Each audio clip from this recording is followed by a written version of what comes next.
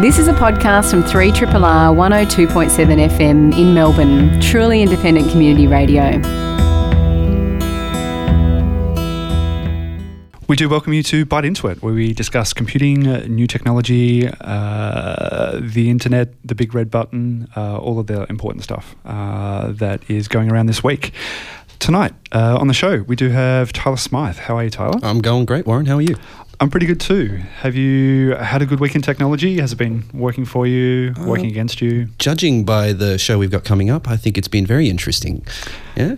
I've probably had I'd say a fair week. I've been a fair week. Wrestling with a weird CMS that has been causing a few problems. But I'm excited to be here and to talk about other stuff. The commercial use of AI had a bit of a false start.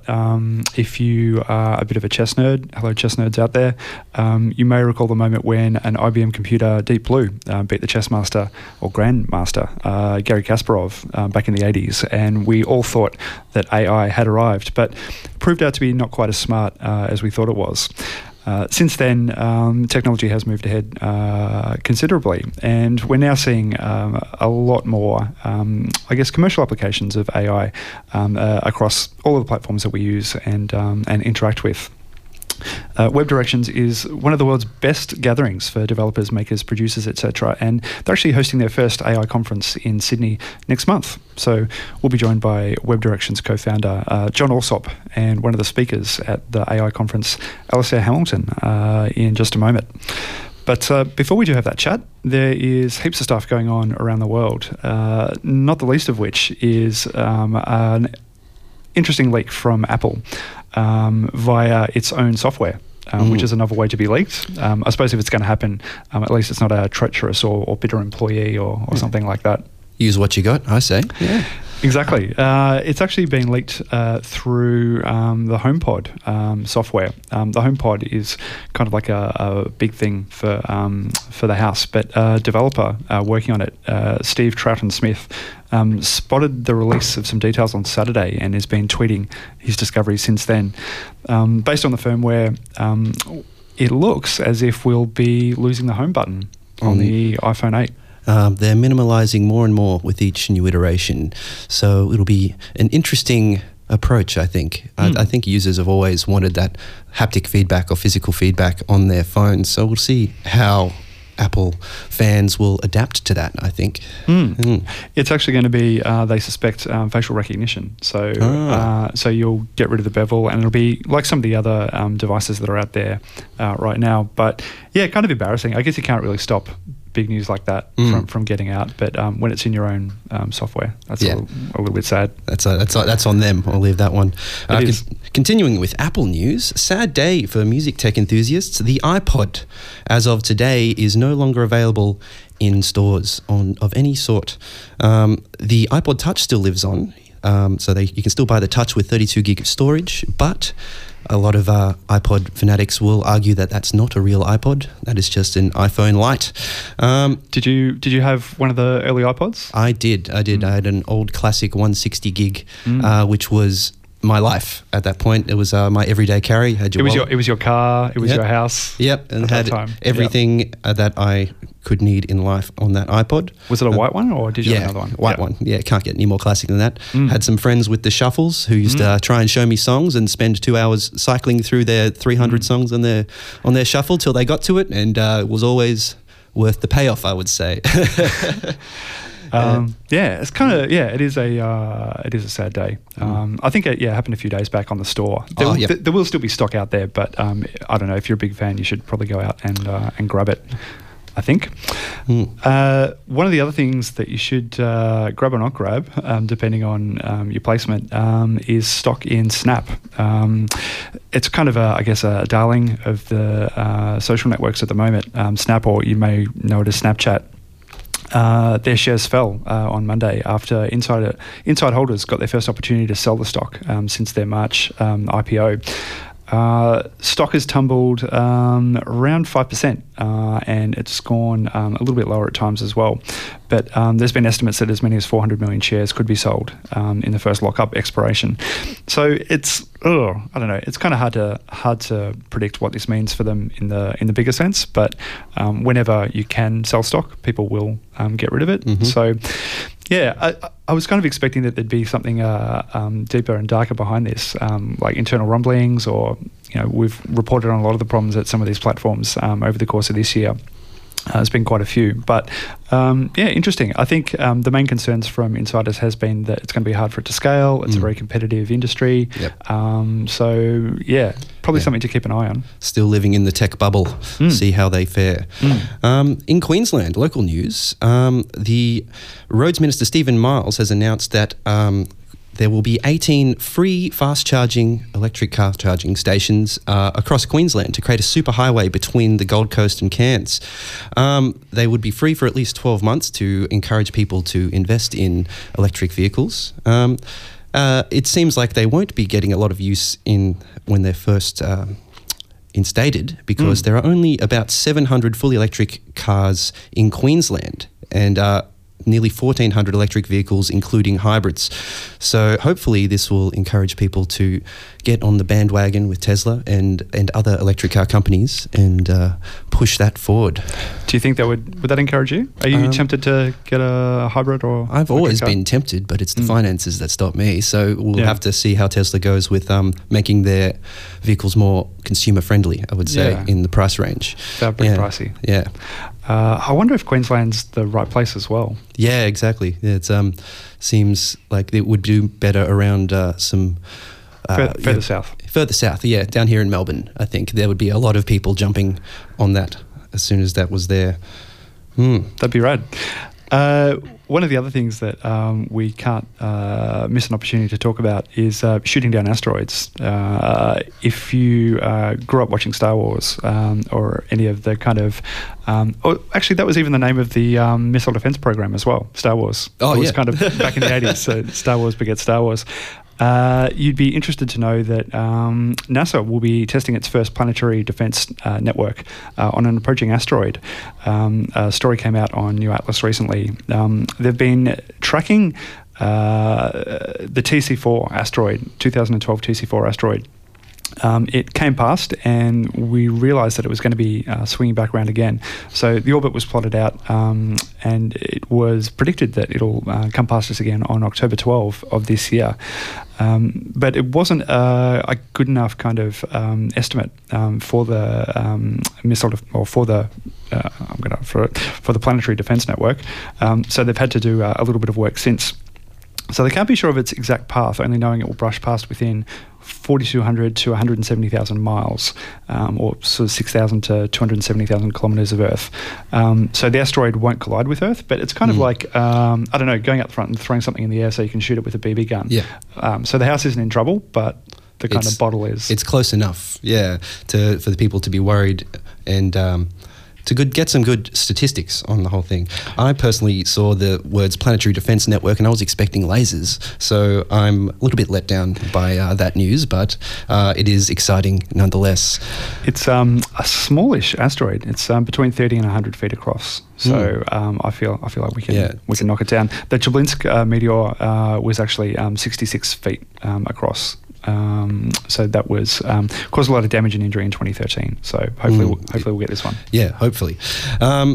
In more space news, there has been a new molecule discovered on Saturn's moon Titan that would be important for life to develop. Vinyl cyanide is an organic molecule used in the manufacture of plastics and synthetic rubbers.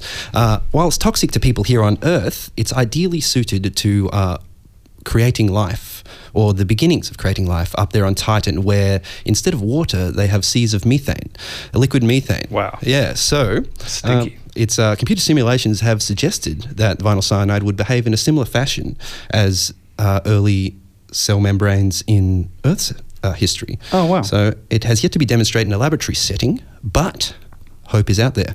So it's good to observe, I think. That's a good day at work if you can discover something like that. Yeah, exactly. Yeah. Hey, if you are impressed by what the machine in your hand or on your couch is doing right now, it is probably using some form of AI. You've probably heard those two initials banded around a fair bit. It's because we're doing a lot of great stuff with it. And Web Directions have realised that. You might have come across their conferences from time to time. They're actually hosting their first AI conference in Sydney next month. And we're now joined in the studio with co-founder, John Alsop, and on the phone with one of the speakers, Alastair Hamilton. John and Alastair, thanks for joining us. Hey, you're most welcome. Yeah, thanks for having me. What do you reckon your first experience with AI was? If you think back, when was the first time that you noticed something's going on here and it's not a human? Maybe John. So do you mean actually experiencing artificial intelligence?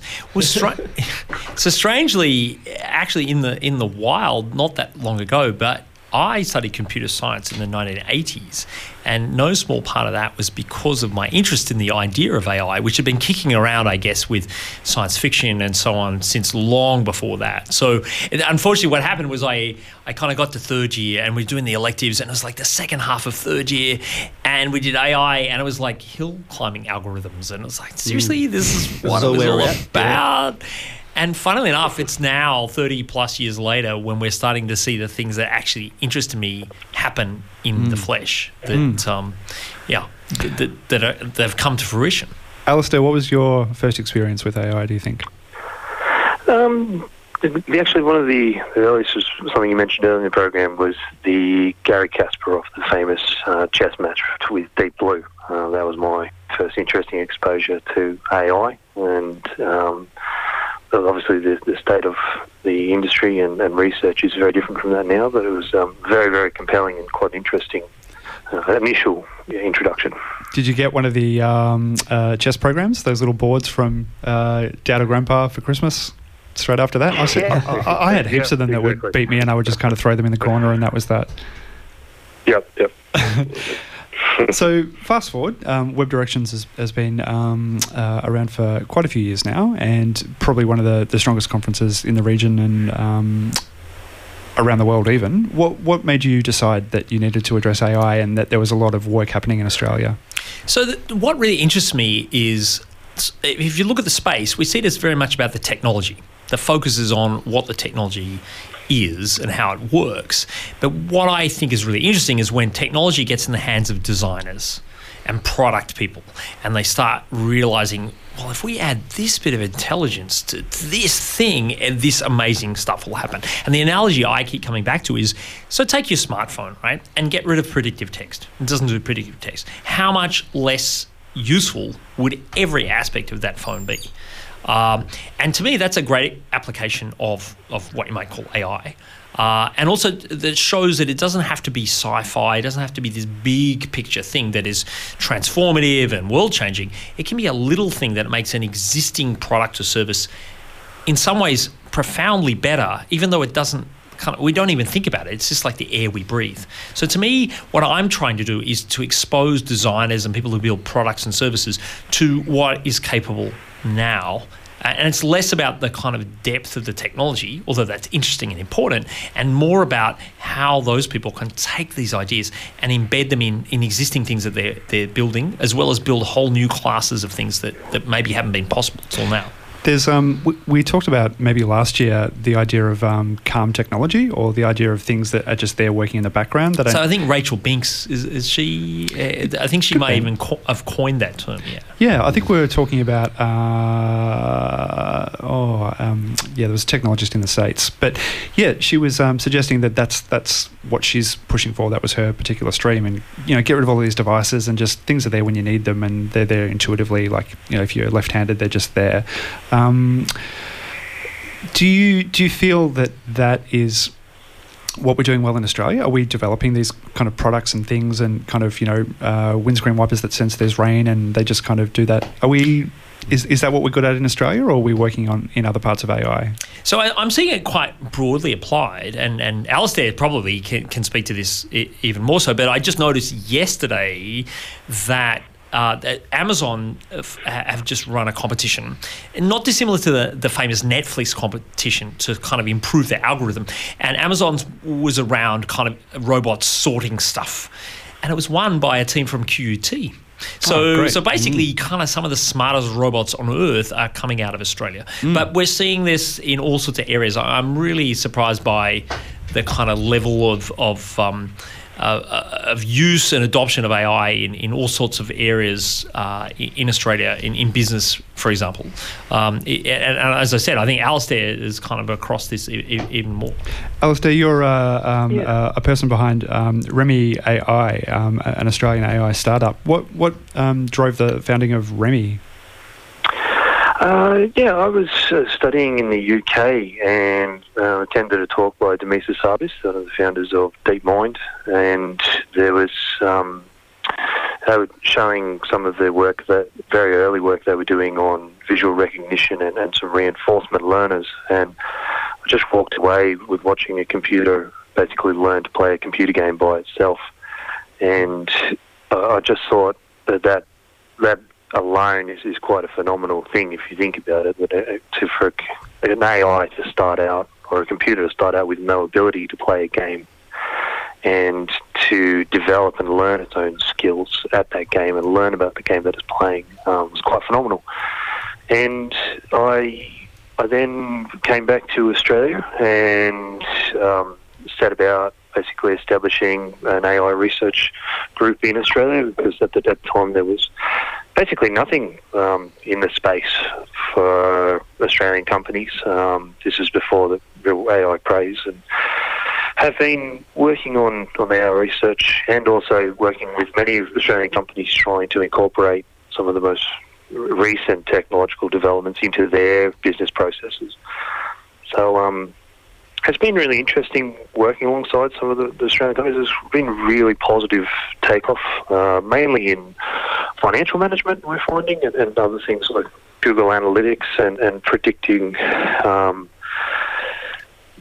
things from weather impact to financial impact and things like that. And for example, we're working with a farming company or agriculture company at the moment, looking at trying to predict the rate at which livestock are drinking water when at different temperatures throughout the year, and then so farmers aren't having to drive kilometres and kilometres to check on a dam, and instead with some basic sensors, some satellite communication and AI, we can hopefully give farmers a much better understanding of what dam levels they're going to have tomorrow or the day after. So yeah, we're seeing some very interesting uptake. So your session at the conference next month is looking to give us the 5,000-foot view of the current landscape. How would you explain AI to somebody? How would you sort of give it the proverbial pub test and explain what's going on here in Australia and what it means to people? Yeah, absolutely. Well, to start, there's three main areas in AI research and in their applications in current industry. The first and most simple is what is called supervised learning, which is essentially where humans are manually going through and labeling data, say, for example, an image of a cat, and labeling thousands of images of cats, quite a laborious task. And then we're feeding thousands of images of cats to computers, and supervised algorithm is then eventually learning what a cat looks like, and it's able to identify that. And we're seeing that sort of algorithm used throughout industry. So Snapchat's facial recognition is based off that technology. Google Images, you can now just type in dog into your own Google Photos and it'll pick up all the photos of a dog within your collection. They're using it for number plate recognition. I kind of feel like this is a really fun job, though. All the people out there who like to look at pictures of cats will have no work. Technological unemployment for people who love cats. Yeah, exactly. And we're also seeing aspects of that supervised recognition being used in autonomous vehicles and being able to recognize hazards on the roads and things like that. So when you've got, say, a pedestrian stepping out into the road, that incident is essentially flagged by a human as a pedestrian, and then the supervised image algorithm is able to eventually detect hazards like that. But not kangaroos. Apparently it's been struggling with kangaroos. Yeah, exactly, for lack of labelled data and not proper training. The next area, actually I might talk about it a little further.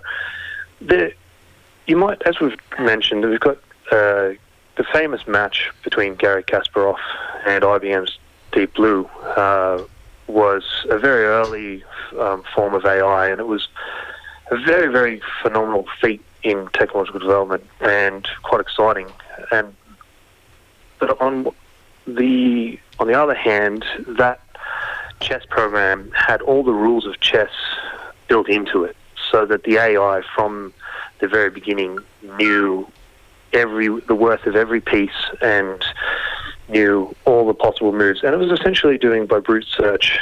It was able to beat Garry Kasparov, but you can't help but walk away being more impressed by Garry Kasparov, because not only was he, well, until then, Grand Chess Master, he also could speak 5 languages, he wrote books, could tie shoelaces, could drive a car, and that ability comes from a much more generalized learning algorithm in his brain. And so when IBM tried to take Deep Blue and set it up to play checkers, they ended up having to rewrite the entire program. And humans just don't learn like that. And the next 2 areas of AI that I wanted to talk about, being unsupervised learning and then reinforcement learning, are around that area, which is essentially trying to imitate the way humans learn. So you may likely have heard of DeepMind's AlphaGo victories over the world champion Go players recently. I didn't. No. Yeah, so that is essentially quite a phenomenal feat in AI, because instead of the rules of the game being built into that AI, as they were in Deep Blue, they took 2 AIs and let them play against each other. And by letting them play against each other, they started out just like a baby when it's born, had no understanding of the world that it was in, but slowly developed an understanding of what was possible and what wasn't possible in the universe or the game of Go, and slowly learnt over playing millions of matches against itself how to play, and then how to become quite good at Go, and then to become superhuman at Go. And that feat was what is down to what's called reinforcement learning. And reinforcement learning, as the name sort of implies, is based around reward mechanisms. So essentially giving computers or AIs rewards for doing something well and punishing them for doing something badly. And this to me, well, the supervised learning that I mentioned earlier has been very exciting, but the reinforcement learning algorithms that are emerging and what we're working on, I believe that's where the real magic is going to occur for industry in the coming decades. Because you can essentially set up an AI, define what is a positive thing for it to do and define what is a negative thing to do. And just like a child born into the world who learns and if you get it in trouble for doing something bad, or you give it a cookie for doing something good, the AI can, just as a child learns how to move around in the world like that, the AI can learn. So it's very early days for reinforcement learning, but we're seeing some very interesting applications in the stock market, in self-driving vehicles, especially in drone, and UAVs, which is we've been working in that space ourselves a little bit, and also in other things like just moving money in company finances and bidding mechanisms around auctions in, say, Google AdWords, things like that. Alistair, I read an interesting piece today about from a Google insider. I'm not really sure if he's a whistleblower, but his name is Tristan Harris, and he said that the algorithms that we're creating are obviously making our lives better in some ways, but we're also becoming a slave to these because the algorithms are learning faster than we can learn to adapt to them. We're basically running on, software that's tens of thousands of years old, but you've got 100 engineers at YouTube sitting around trying to figure out what video to play you next. We can't compete with algorithms. How do we build in humanity and good into these things if ultimately they're being funded by a purpose or there is a reason that's not necessarily a human reason? Yeah, there's some elementary methodologies that setting up simple safety switches where things can be switched off if the algorithm is going haywire or behaving in a manner that it shouldn't be behaving.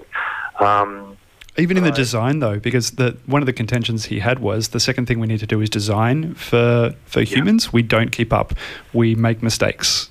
We contradict ourselves. Those kinds of things. How do we build it in? Even maybe it's too big a question. No. Well, as I was mentioning before, the rewards that are defining the values that these algorithms take on just need to be aligned with our own values. So, to give a very simple example, if you're working on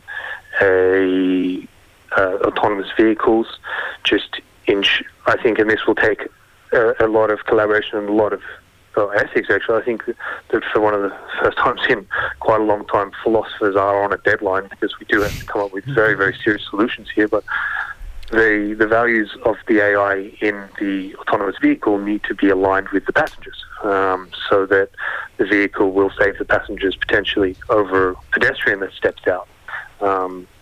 There are serious design decisions to be made there. Should we take the scenic route rather than the fastest route every time? Yeah, exactly. But at the same time, I think that a lot of these algorithms are already being designed to take a lot of human input. So they're not fully autonomous. They're being asked, or humans are asking the algorithm to do what it wants, and there is that interaction is the most fundamental aspect of that question. Just ensuring that the algorithms are doing what the human is asking. John, what are you most excited about the day? It's kind of going to be a fairly intensive day, and I can see that you're kind of jumping in sort of midway through to kind of make sense of it and sort of run a panel. But if you had sort of one talk or one thing to get to, what interests you most? So I guess what we've outlined is three aspects that are really important. I think there's the technology. How does it work and what does it enable? Then there are the design opportunities, like what can we make with it? And finally, there's the business side, right? Like what are the use cases, what are the business cases? So to me, there's sort of this tripod and bringing those three together is, I think, what's going to accelerate the application of these technologies into our broader life. So to me, what I'm trying, rather than any specific thing, I'm trying to tease out how all of these three work together to get these technologies more into our lives. Can you still get along to this? Are there still tickets available? Absolutely. If you're in Sydney? It's been very popular, but you can get along. So if you just head along to the website, we've got tickets available there, and it's I think it's going to be very popular. It's already had a very significant uptake, but hopefully, if it sounds interesting to people, we might see them along there. Get along. It's webdirections.org/AI, and there's a lot of good local talent and some people from around the place that you should be checking out. All right, so what have we got to learn about today, Warren? We are looking at one of the fun effects that we do like on Bite Into It. We do have an optician amongst us, so we thought let's have a look at Parallax, which is one of the fun things behind the AR apps that you do use. So it's pretty consistent across most of the things that are involved. And it's actually a cool part of the AR kit which is part of Apple's iOS. It's basically a part of the developer package to help programmers create amazing AR apps, and it's good to have a pretty basic understanding of how it works. Parallax. So it's not what kind of is like the web effect if you're a designer, but a little bit different. So one way to demonstrate it, it's actually useful for measuring the distance from a single perspective. So it's things like measuring how far it is from you to the wall behind you using the camera on your phone. Yep. Or measuring distances between celestial objects. Yeah. Which is true. Yeah. Which we'll come to. Yes. I reckon you want to talk about that one. Right, no worries. So we can do a simple test. If you're not driving your car, if you're just sitting around right now, take out your arm, take out your arm in front of you, and have a look at your left. Have a look at your thumb with your left eye. So you've got your right eye shut. You're looking at your thumb. You're sticking your arm out in front of you, and you're looking at an object behind your thumb. So maybe the wall or the coffee table or something like that. Now, what I want you to do is to shut your left eye and open your right eye and look at it again, and just keep switching. You can see it looks like the thumb is dancing back and forward relative to the objects behind you. So what you can actually do with that, if you're running an app or if you're a developer or what have you, you can actually take a measure on an object in the foreground and use the distance between that and the back. Well, you basically figure out the distance between the item in the foreground and the item in the background. And then you can do things like render objects in that plane. You can run animations across it. Yeah, it's a really simple algorithm as well. It's just distance is equal to the shift in the object over the angle. It's crazy. It's like an Einstein kind of equation. Yeah, it's just like E equals MC squared. Yeah, a couple letters, we got it. It's really nice. And they actually use that to come up with what they call the heliocentric model, which I think has a space application. Is that right? So yes, it's your general way of finding celestial bodies.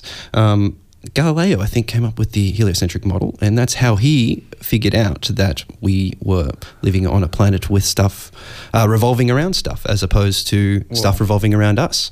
By looking at the shifts between the moon and the sun, and using this parallax method, would calculate through that very, very simple equation, or algorithm I should say, that where we were in relation to the other celestial objects. And it's still used in astronomy today to calculate distance to further away stars, and along with a lot of other factors. There's a lot of stuff that goes into astronomy. But yeah, it's a very, very interesting application of a very simple effect.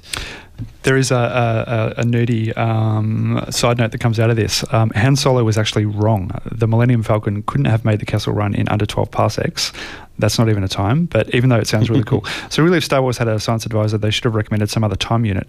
So a megasec, or perhaps you could use quantsec. So interesting. It goes back. There was always that argument about the parsecs, whether it was distance or time, wasn't there? Yeah, that's a different story for a different day. It is. So I think that's now you all know how that dancing hot dog appears on your Snapchat filters all over Instagram and Snapchat. We have a few things to chat about. Just a few minutes left on the show before we hand over to Mr. Carew, who is calmly organising his show out in the green room. He's here early for once, which is good to see. So, Weird News of the Week, our favourite segment on the show. If you're a linguist and you know a lot about Australian slang, I should say, hit up Amazon, because they're looking for someone to help them refine their Echo voice recognition software to actually understand what we say.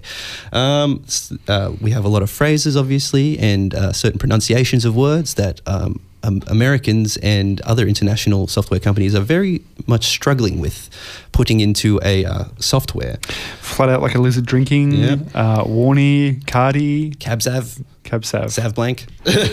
All of those things. Yeah, she's looking fine.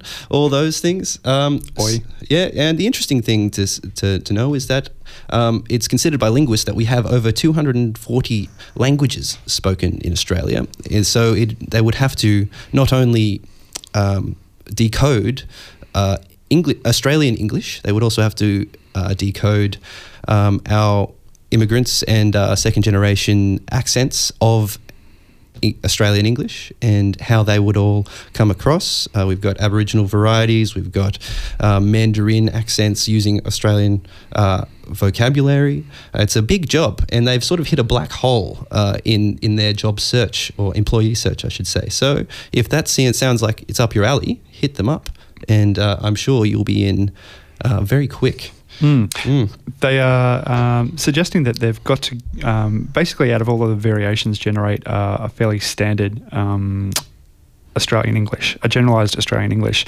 And they're also suggesting it shouldn't be phased too much by state or regional based differences.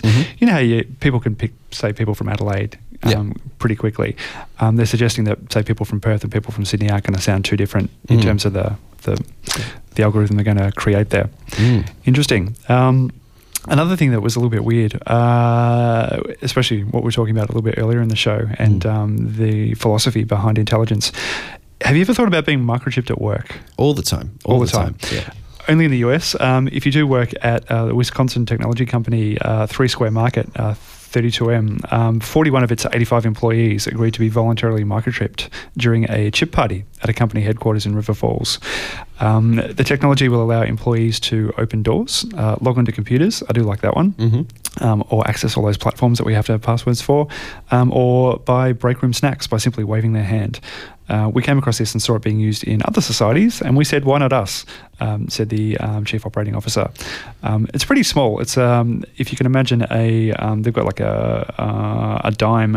It's probably shorter than a 10-cent piece and quite narrow, like a little baton. Yeah, that seems still a little big, in my opinion, to have something inside you.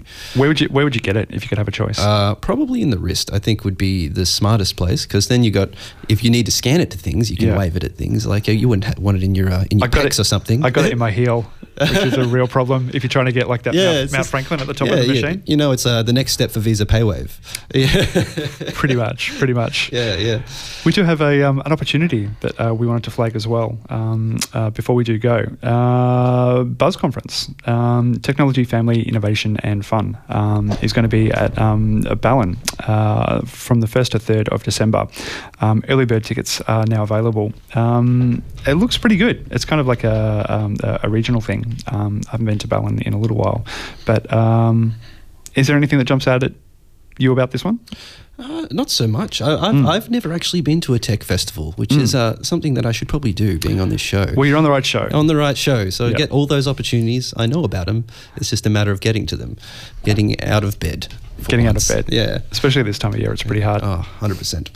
Hey, thank you very much to our guests for coming on the show tonight. Thank you to John and also to Alistair. If you're into AI, there are still tickets available to the Web Directions Festival in Sydney.